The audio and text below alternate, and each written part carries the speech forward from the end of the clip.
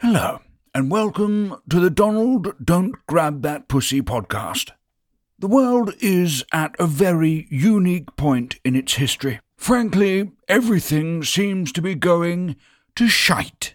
Hopefully this podcast will make you smile and help lead the future of humanity in the right direction.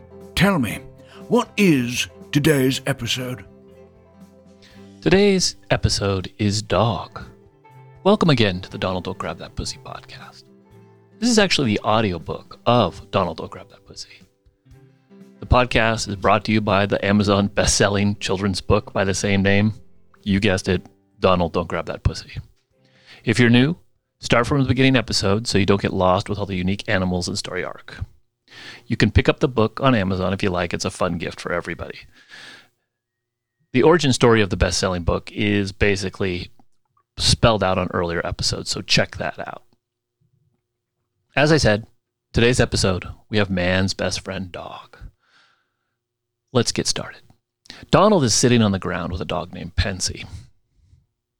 He seems to be rubbing the dog's stomach.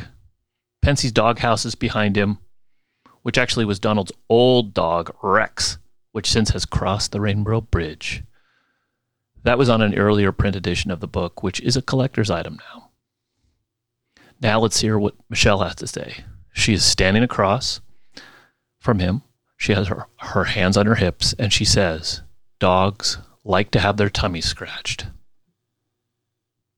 So I hope you enjoyed this episode of Donald Don't Grab That Pussy.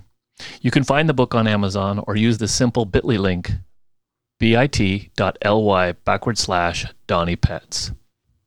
Ah, delightful. If you have any questions about this or any of the episodes, please email us at donalddon'tgrabpodcast@gmail.com. Again, that is donalddon'tgrabpodcast@gmail.com. Now, enjoy our theme song, written and sung by international singing sensation Carter Jr. Donald, please don't grab that pussy. Yeah, I know these things can be confusing. If you don't know you're right or wrong, it's real simple, just sing this song. We just want the whole world to get along. Cause you know we don't like to be choosy.